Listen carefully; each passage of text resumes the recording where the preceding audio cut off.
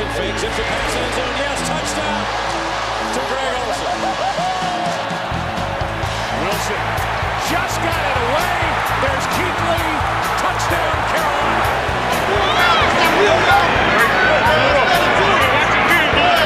Let's go, watch this.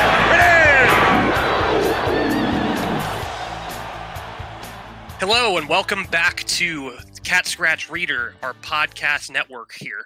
So Brad and I are going to be bringing you guys something a little different, just following games as they happen. Obviously, the Raiders just played the Panthers on Sunday, whenever you're hearing this.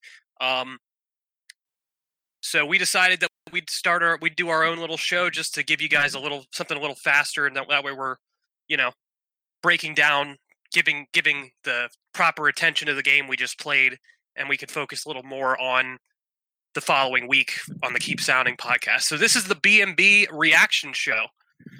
I'm Brian and Brad, not John. John's not involved. It would be BB and J if it were John too. So yeah, that's not as catchy. Yeah, it's not quite the same. So we're just trying to give you guys what you want. We try our best to always make sure that we make all of our fans happy. Sometimes we don't do that, but it's not because we don't try. Yep, not at all. So that being said, week 1 of football. What a weird whole situation this was. So the Panthers lost in what turned out to be a game with a ton of lead changes. It was actually very entertaining. Panthers lost 34-30 to the Las Vegas Raiders and John Gruden and his Gruden Grinders. So just to start, the fake crowd noise, that was weird to me. Like, that was kind of distracting, actually. Yeah, I don't like it at all. Like, I mean, I get it. I know they're trying to mute some of the language that gets said on the field by the players because they don't stick to a TVG rated television show, but it's distracting. Like, it's just like they were overdoing it. Like, there was one play where the referee threw a penalty flag, and I mean, it was like, you would have thought, based on how loud the boos were, you would have thought he was like kicking a puppy on the field or something. Like, it was distracting and loud, and I hope they adjust it going forward. Like, I know it was week 1 for everybody. Like, we didn't even have a preseason, so we didn't get the chance to iron this stuff out. So hopefully right. But of course, at the same time, being a Panthers podcast and Panthers fans, we may not have to deal with that again because Fox may do a better job of it than CBS does. Like, we don't know. Yeah. So hopefully it's not as bad. Yeah, it's tough to say, and obviously there's somebody there who's adjusting it and like piping it in and stuff like that. But yeah, there were a number of times where like the context of the play that happened did not make sense in regards to what happened. Like there was like a 1-yard run or something where the guy on the Raiders picked up a first down, and like, like a hometown crowd would probably cheer, but you'd think he ran for like 15 yards or something like that. It was just a 1-yard 2nd and 1 type run, like, nothing major. So yeah, they need to hire that guy who did the piped-in crowd noise for the Falcons to take care of it all. He was an expert on crowd noise, so that's who they need to go after. Yeah, plenty of experience, Like, for them, this is like having to artificially bring in crowd noise is not really unprecedented at all. So I get that. Yeah, I get that. So why don't we just dive right into this game? So why don't we just start with some general thoughts, because I know there's a lot to unpack with a game like this, because obviously it's a whole new coaching staff, a whole lot of new players on offense and defense, especially on defense, So just give me like a few things that really stuck out to you, Brad, as far as what you saw in this game. Yeah, I mean, I saw kind of what I expected to see. Like, I didn't think we were going to get blown out or anything. Like, I would have been more surprised if the Raiders would have won like 34-3 or 34-7 or something. I thought we would keep up with them. I didn't think we were going to win. Like, I picked us to lose in our weekly picks on CSR. I didn't think we were quite ready to take that step. I was impressed with how the offense looked. For the most part, there were a few times where they looked like they didn't know what they were doing. The third quarter was especially bad, but yeah, it was awful. Like, if not for the third quarter, I think we may have actually won the game because we looked good in the other three. We only punted, I think, twice or maybe three times the entire game. And if I remember correctly, 2 punts. Yep. 2 punts, Two and punts. they were both in the third quarter. Yeah. And, last year we didn't have that kind of offense. Like, Michael Pilardi's leg will probably never be the same after last year. Yeah. But, this year I thought Teddy Bridgewater looked pretty good. I mean, he is what he is. A lot of fans don't like the fact that he's kind of quote unquote Captain Checkdown, but for the most part, he did what he had to do. He made smart decisions. He kept the chains moving. He found Robbie Anderson on a beautiful 75-yard touchdown. That was probably the best play I've seen in probably 2 or 3 years for the Panthers. And the best non-Cam Newton play, at least. Right. Yeah. And I mean, it's just, there were a lot of things like that made me look forward to what we're going to see all year. Yeah. But what about you? Like, what stood out to you? I think the thing that stood out to me the most was the fact that the offense came out and looked prepared and like ready to go from the get-go. Like, the first half, obviously the Panthers didn't punt at all. And it was just refreshing because of the number of years where, since like 2015, where obviously Carolina come up and put up like 28 points in the first half without a problem. Where over the last like 4 seasons, like the offense always came out and they were just kind of sluggish, like they'd punt the first few times they were out there. They might kick a field goal here and there. Where the offense actually did look kind of crisp. They were throwing the ball quite well in the beginning. They scored a field goal on their first drive. Their second drive, they scored a touchdown.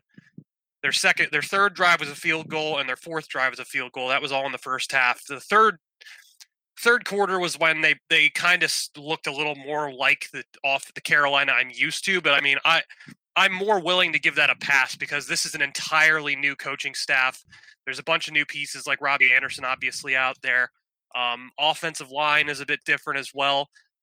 But really, it's very what's the word I'm looking for? It makes me look forward to seeing more of what Carolina is going to put on the field, even though like I don't expect them to win a ton of games this year. But just the fact that I was like, okay, this is good offense. Like, I understand like what they're doing. I wasn't really sitting there the whole time questioning why they were doing certain things, And I think Teddy Bridgewater is as advertised. I mean, like, I don't think he's going to be, I don't think he's going to keep pace with like Matt Ryan and Tom Brady and Drew Brees, but I felt that 22 of 34, 270 yards and a touchdown was pretty good for him, especially since he showed us a lot of the good pocket presence. He just looked prepared, and the offense as a whole looked prepared. So that's right. I agree.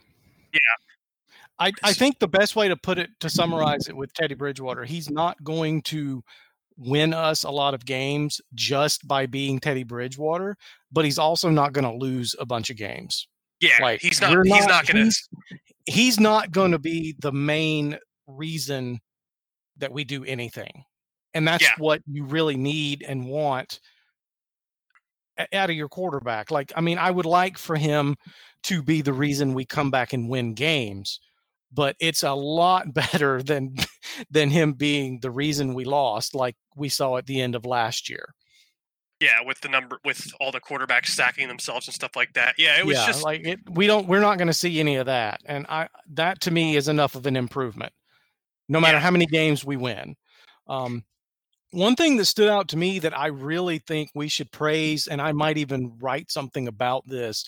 We did not waste a timeout because the play clock was expiring until the fourth quarter. Yeah, that has nice. Not happened since probably 2007, I would imagine.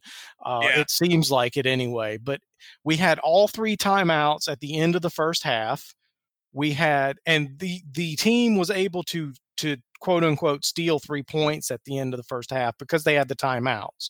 So we see how important that is. And then at the end of the second half, they only had 2 because of that wasted timeout with the play clock. But, I don't think that timeout cost us the game or anything. I think.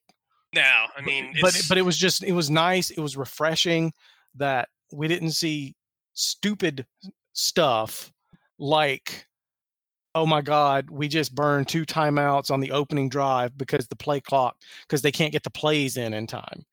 Right. And I think those kind of things are going to go away, and that's going to make a lot of people enjoy watching this team a whole lot more than they have in the past couple of years. So I'm excited about that. Yeah, me too. And I think that a lot of that just has to do with the fact that Joe Brady seems to know what he's doing with stuff like that. And obviously Matt Rule factors into that as well. But just the fact that they actually looked prepared, because there were so many games over the last few seasons where I would sit there and be like, they could have won that game if they just like came out and were like actually sharp. And I just never understood why it was always like that. Like it took them so long to like really get in a groove. Where like I was sitting there after the second drive and I was like, this offense looks good. Like they turned it into high gear on that second drive, and they took that ball 63 yards. They burned 4.5 minutes of play. It was a 10-play drive that was after their 8-play drive that they got a field goal. It's just one of those things where it's more entertaining to watch when your offense is actually good. And there's like, you're not really questioning who's calling the plays and stuff like that. So that was nice. If we're going to go like 3-13 or whatever, I would much rather do it that way. Yeah. Than the way we did over the last 8 games of last year. Like I don't ever want to see that again. Yeah. But we have to talk about the one mistake that Joe Brady made. Yeah. And I can't say that lost the game because we don't know what would have happened after the fact. But you have to give Christian McCaffrey the football on 4th and inches with 1 minute and 11 seconds left when you're down 4 points in the other team's side of the field. Like you have to put the ball in your most expensive playmaker's hands. You cannot run fullback belly up the middle. Like you just can't do that. Now, and it's also kind of weird that they would do that when their backup left guard was in. Yeah, that too. Like you've got injuries on the offensive line, and it's already a questionable offensive line, even if everybody's healthy. So that was a rookie play calling mistake. Because I don't think Joe Brady's ever been a play caller before. I know I've been taken to task. I've been taken to task on not breaking down his history of calling plays in the past, but I don't think he's really ever done it. I don't know what his job entailed at LSU. I just know he was considered the passing game coordinator there. Yeah, Ed Orgeron called the plays. I'm 95% sure. I'm not 100% sure, but I don't think he really called plays. And so I think what we saw was a rookie mistake there. And I think if you give it to McCaffrey or even quarterback dive, like you do anything just to pick up that half yard. I mean, the very next play, Teddy Bridgewater could have thrown an interception or a sack fumble or, a myriad of things could have happened. So I'm not blaming Joe Brady for losing the game. I think the reason we lost is because we gave up 34 points. Like the defense is going to be bad. Like we're going to see that a lot this year. The defense is just going to be bad because they're all young. We had 4 rookies starting on defense. But, we let Josh Jacobs run all over us all day. And you're not going to beat anybody if you let that happen. So I'm not mad at Joe Brady. I just kind of wish that we would have picked up that first down to see what would have happened. Yeah. Yeah. It's one of those things where it's like, if your defense was even like a halfway competent group, like say mid-lane defense in the league, you're probably not even in that position when your offense puts up 30 points. But you shouldn't lose very many times when you score 30 points. Yeah. Yeah, so it's one of those things that's tough, and I'm gonna give Matt Rule / Joe Brady / whoever's fault that play call was a pass on this one, just because it's the first game of the season, and on top of that, a fullback dive, typically you will pick up that first down on that play. So yeah, Alex Armah has to do better there too. Like yeah, that was a well, terrible part of it was that he got hit in the backfield before he could even like get to where he needed to be. So yeah, that's one of those things where you just need to understand the context. You have to understand the situation because the Raiders knew it was coming. Like they were ready for that fullback dive, especially because almost the entire game that I can recall, I don't remember Armah being out there hardly at all. Yeah, he was only out there for a couple of plays. I wouldn't have brought him out there to start with. I would have just given it to McCaffrey. Yeah. Yeah, and it's some growing pains, and when they figure out I feel like when they have a better idea of what's going on with the offense, because really there were only, I would say, 3 people. Now I'll even say 2, because like Bridgewater didn't look 100% sharp the entire game, but I would say there's really only 2 people on the offense that I felt were really clicking. Obviously, McCaffrey and Robbie Anderson. So yeah, the rest, there were some really dumb mistakes here and there by Moore, Samuel, obviously, whatever the heck happened on that Armah play. So it's just one of those things where that kind of stuff will fix itself. So I agree, and I think a lot of the mistakes that we saw with Bridgewater, it was because there was no preseason. Like he didn't have time to iron out those quick fire routes. Like he overthrew Curtis Samuel on that. I think it was second or third down. It was third down. He didn't pick up the first down. He overthrew DJ Moore a couple of times. It's just simple stuff like that easily, like you said, can be fixed with time. And we expected to see some sloppiness because it's week 1. That's just what happens in week 1. But overall, I was pretty impressed with what we saw. Even on defense, even though we gave up 34 points, I thought there were a couple of standouts on defense that played pretty well. Excellent segue. I was just about to bring that up. So Brad and I were talking during the game, but for those of you who may or may not be familiar with Temple/Baylor, where Matt Rule was at, they had these packages they would run that I liked the fact that I saw them trying to use them in the NFL just to do something different because as we all know, aside from the last year in Ron Rivera's tenure, he was always very much a 4-3 nickel, cover 3 type defensive mindset. Or, he was always heavy zone. Like, you pretty much knew what he was going to do, aside from those random times where he'd throw something exotic out just to kind of mess with the defense or the offense. But they were running 3 safeties most of the game, which I thought was a really interesting defensive concept because they were running with Jeremy Chin was kind of all over the place. Like he was lining up as a safety, he was lining up as a linebacker, but it looked like their base defense for the most part was, obviously Derek Brown, K'Wan Short up front, some combination of Stephen Weatherly, Brian Burns, and guys like Efe Obata and Yetur Gross-Matos on the outside.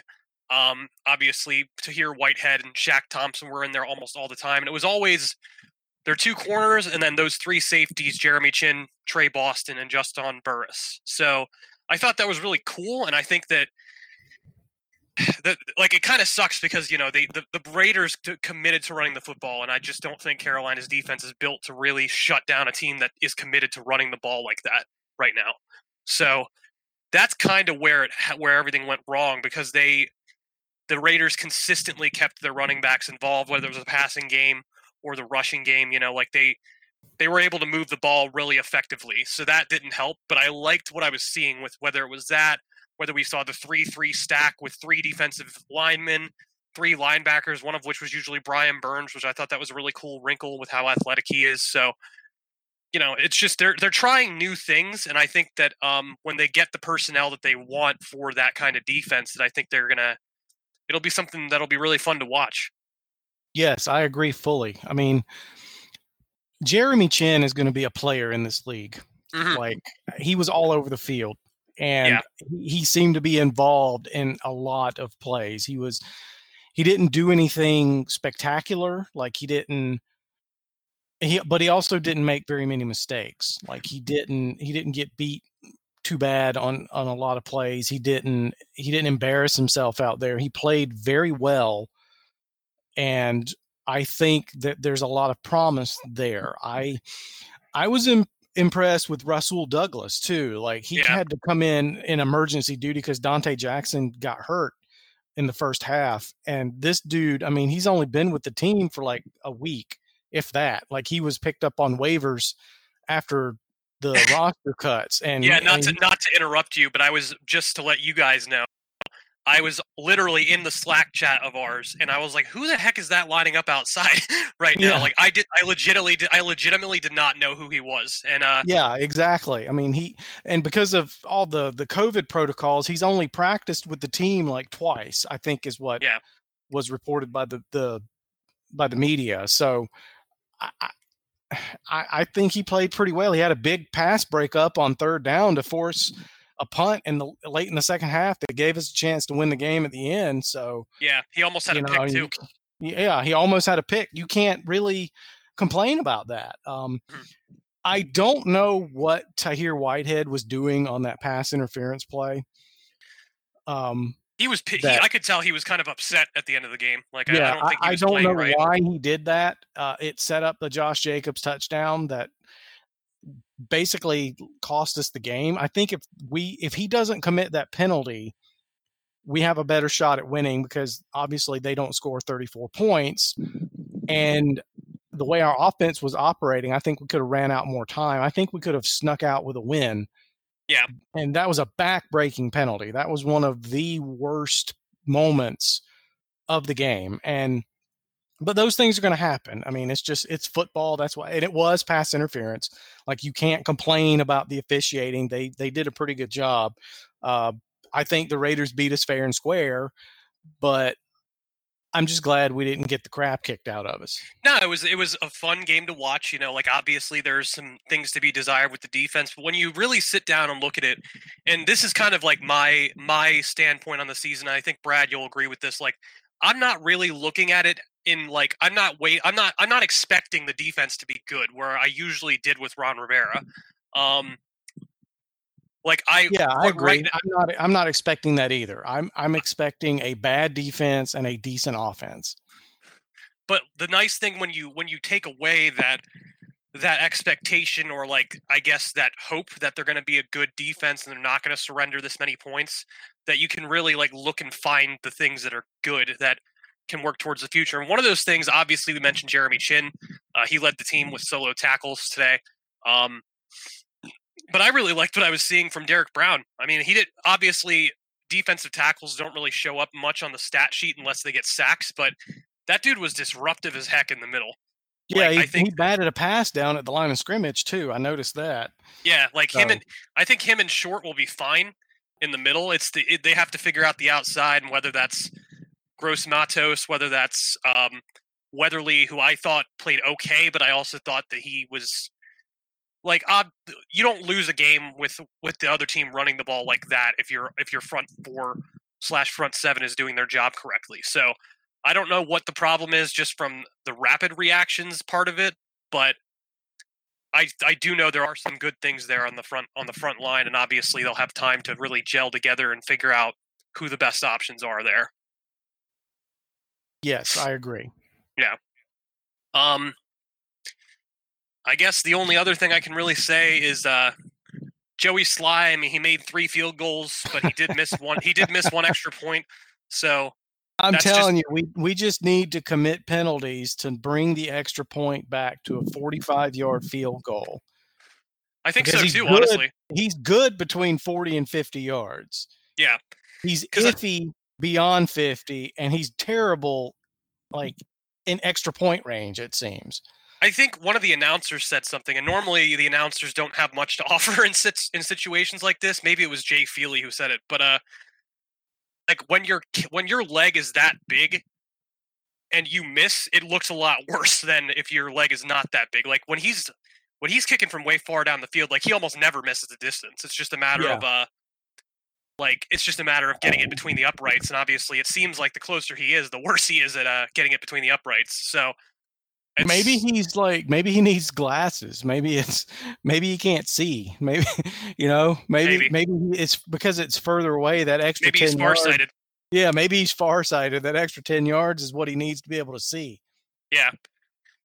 So I mean, Joey Sly, I think that's just something we need to learn to expect from him, is that he's gonna miss an extra point here and there.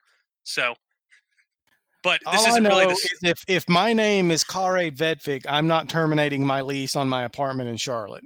No, I wouldn't. Because, yeah, there's a chance he gets to see some action at some point. Heck yeah. He's one of the protected guys in their practice squad, right? Yeah, he was this week. I don't know if he will be every week. He probably will be every week. So you have to designate those every week? You don't have to. I think I don't know if you have to or not. I know you can. Like, I know you can change them. But all right. I'm not sure exactly how that works. I think you do have to, like, name them. But because they're I imagine what happens is when you promote someone from the practice squad who is in that protected spot, you can then move someone else to that protected spot. So because I know Matt Rule said when he announced who they were going to be, that it could change next week. So I don't know if that means that, like, it's a transaction, like you take somebody off and then put somebody else on, or if you have to do it every week. It seems like you don't have to do it every week, because that would be grounds for somebody like Bill Belichick waiting until the exact time when it's supposed to be done to steal people from rosters. Yeah. So maybe it's just a thing where you don't have to do it, but you can take somebody off and replace them type deal. Yeah, I think that makes sense. Well, I guess we'll see what happens there. I mean, as of right now, I mean, looking at the stats from Joey Sly, 5 kicks attempted, only 1 missed. Like, it's not great. You'd want him to hit all of them, but I mean, that's not a world ender as far as a kicker's stats. And Joseph Charlton, who was widely reported to be really struggling in camp, he kicked 2 punts, both of which went 60 yards, and that. When you kick the ball that far, if he can just learn how to not shank them every 5 kicks, I think he'll turn out okay. Yeah, and like when you kick the ball that far, you're trying to flip the field, so the other team might get a chance to return it. And there were some dumb penalties where they were able to move the ball back. So I mean, overall, I don't really have a problem with anything that happened on special teams today. I thought Pharaoh Cooper was fine. There's going to be dumb penalties. Cooper was a breath of fresh air. I mean, it's nice to know that. When you're returning a kickoff or a punt, that there's a higher chance of it being a positive play than, well, how are we going to get screwed over this time? Yeah, like his kickoff returns were even good. Like, we started an average field position of at like the 30-yard line when he returned kicks, which is a whole lot better than starting at the 20 or even at the 10-yard line, or even worse, losing the ball. So, yeah, he even got one. He even managed to return one about 38 yards too. Yeah, so I mean, that's, to me, and it's sad that the bar is so low that don't turn it over and have a decent return is all we want. But it was nice to see that for a change. Yeah. Yep. Overall, I feel like across the board, aside from really stupid penalties occasionally, like the one on Tahir Whitehead, that the team was pretty well prepared. I know that there's going to be the Trey Boston haters club who's going to come at him for missing tackles here and there. But there were times where, like, I was watching the play, like when there was a ball thrown down the field, and like you could just tell, like, as an observer who has watched secondary play before, I could tell a lot of the stuff where he was running after the guy, it wasn't his assignment, So yeah. My favorite thing that Trey Boston does is he celebrates an incompletion, but it's because the quarterback overthrew the receiver, not because he made a play. Like, he gets up and does the whole incomplete thing, like he's the reason it was incomplete. Yeah. That's my favorite Trey Boston thing. Yeah, I'll take it. I mean, as long as the ball hits the ground, I don't really care what he does. So yeah.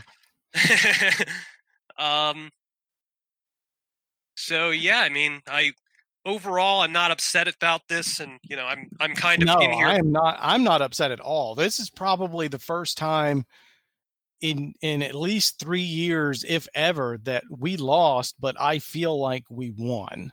Right. Like, because we looked like a real competent football team. B, we looked like we belonged out there with the Raiders, and C, we didn't get blown out. Like, it wasn't a.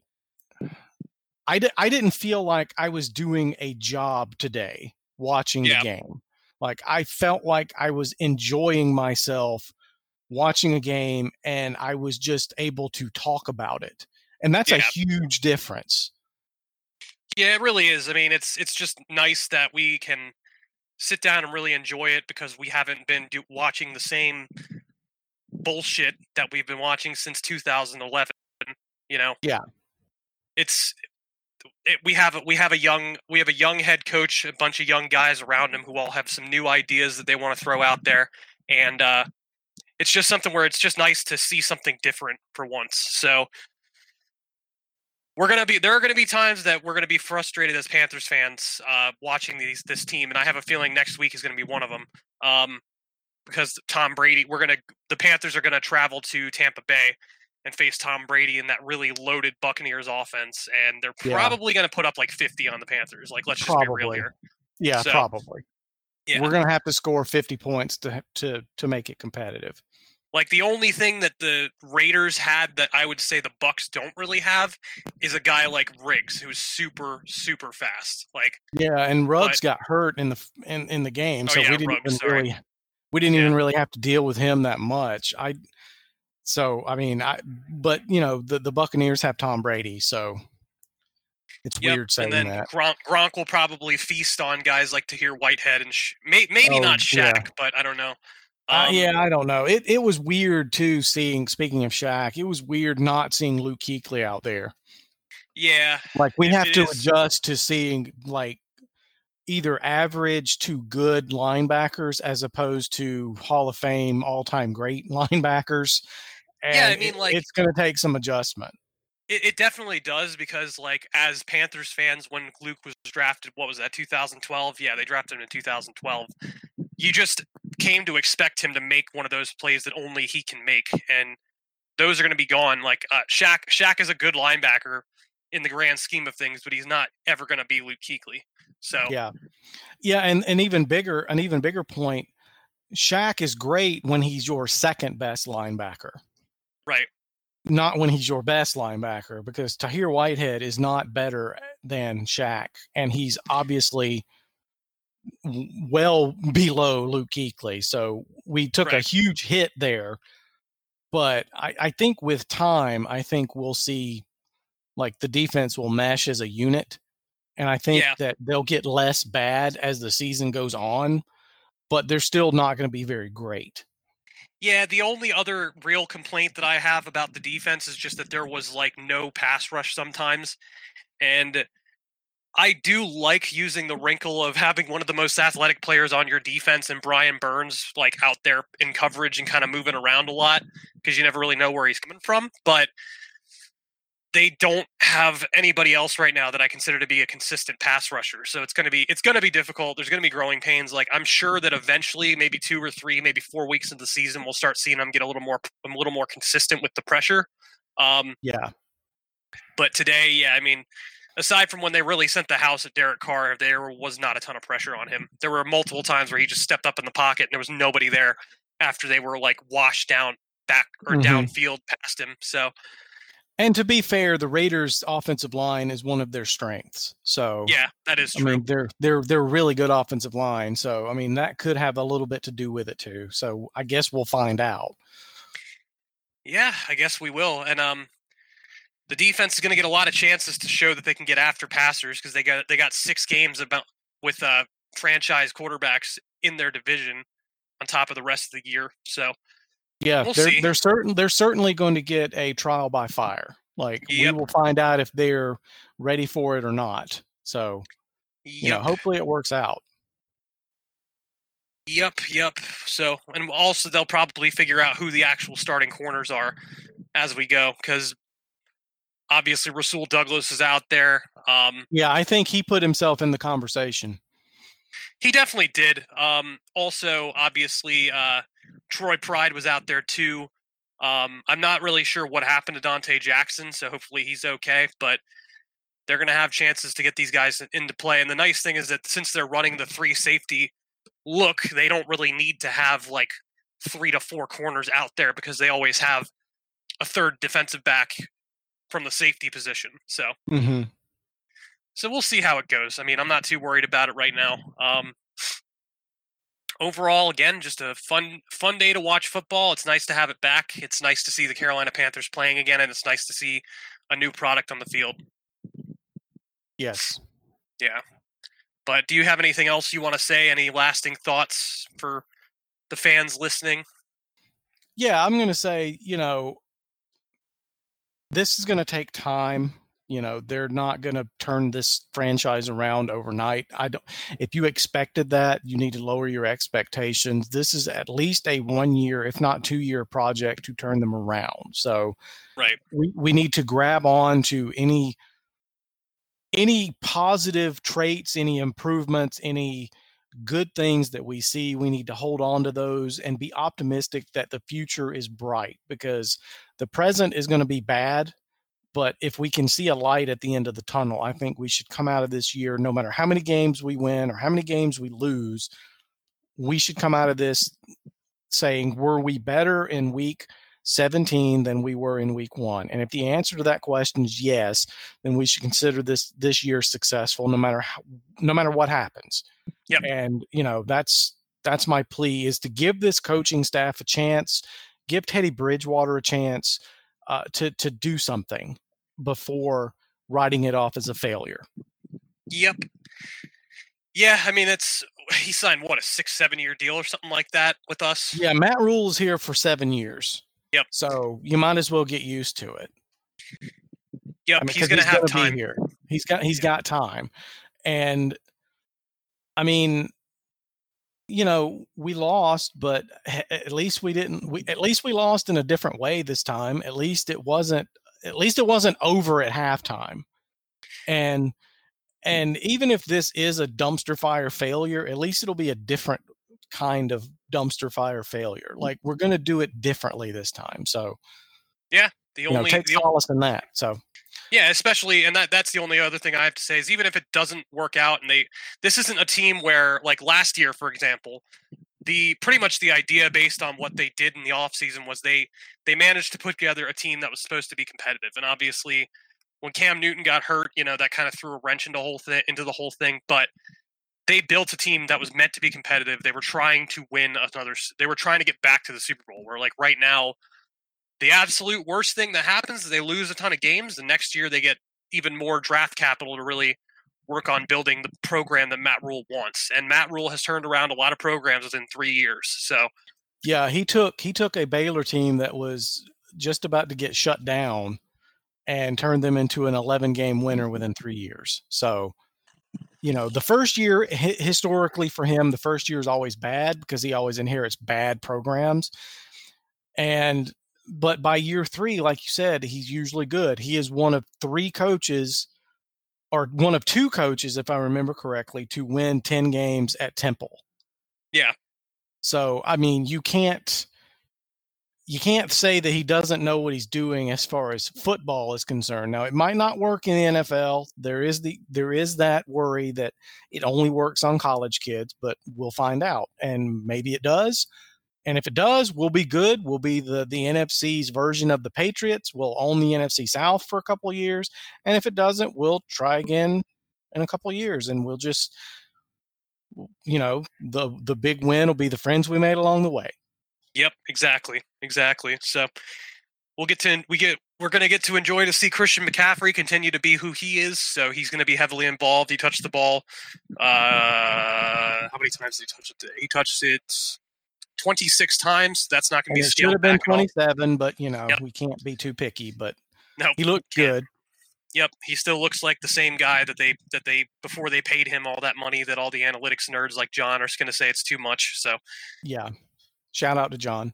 So, well, anyway, I mean, I guess that's really all I have to say. Yeah. I think that wraps it up. This has been the B&B Instant Reaction Show.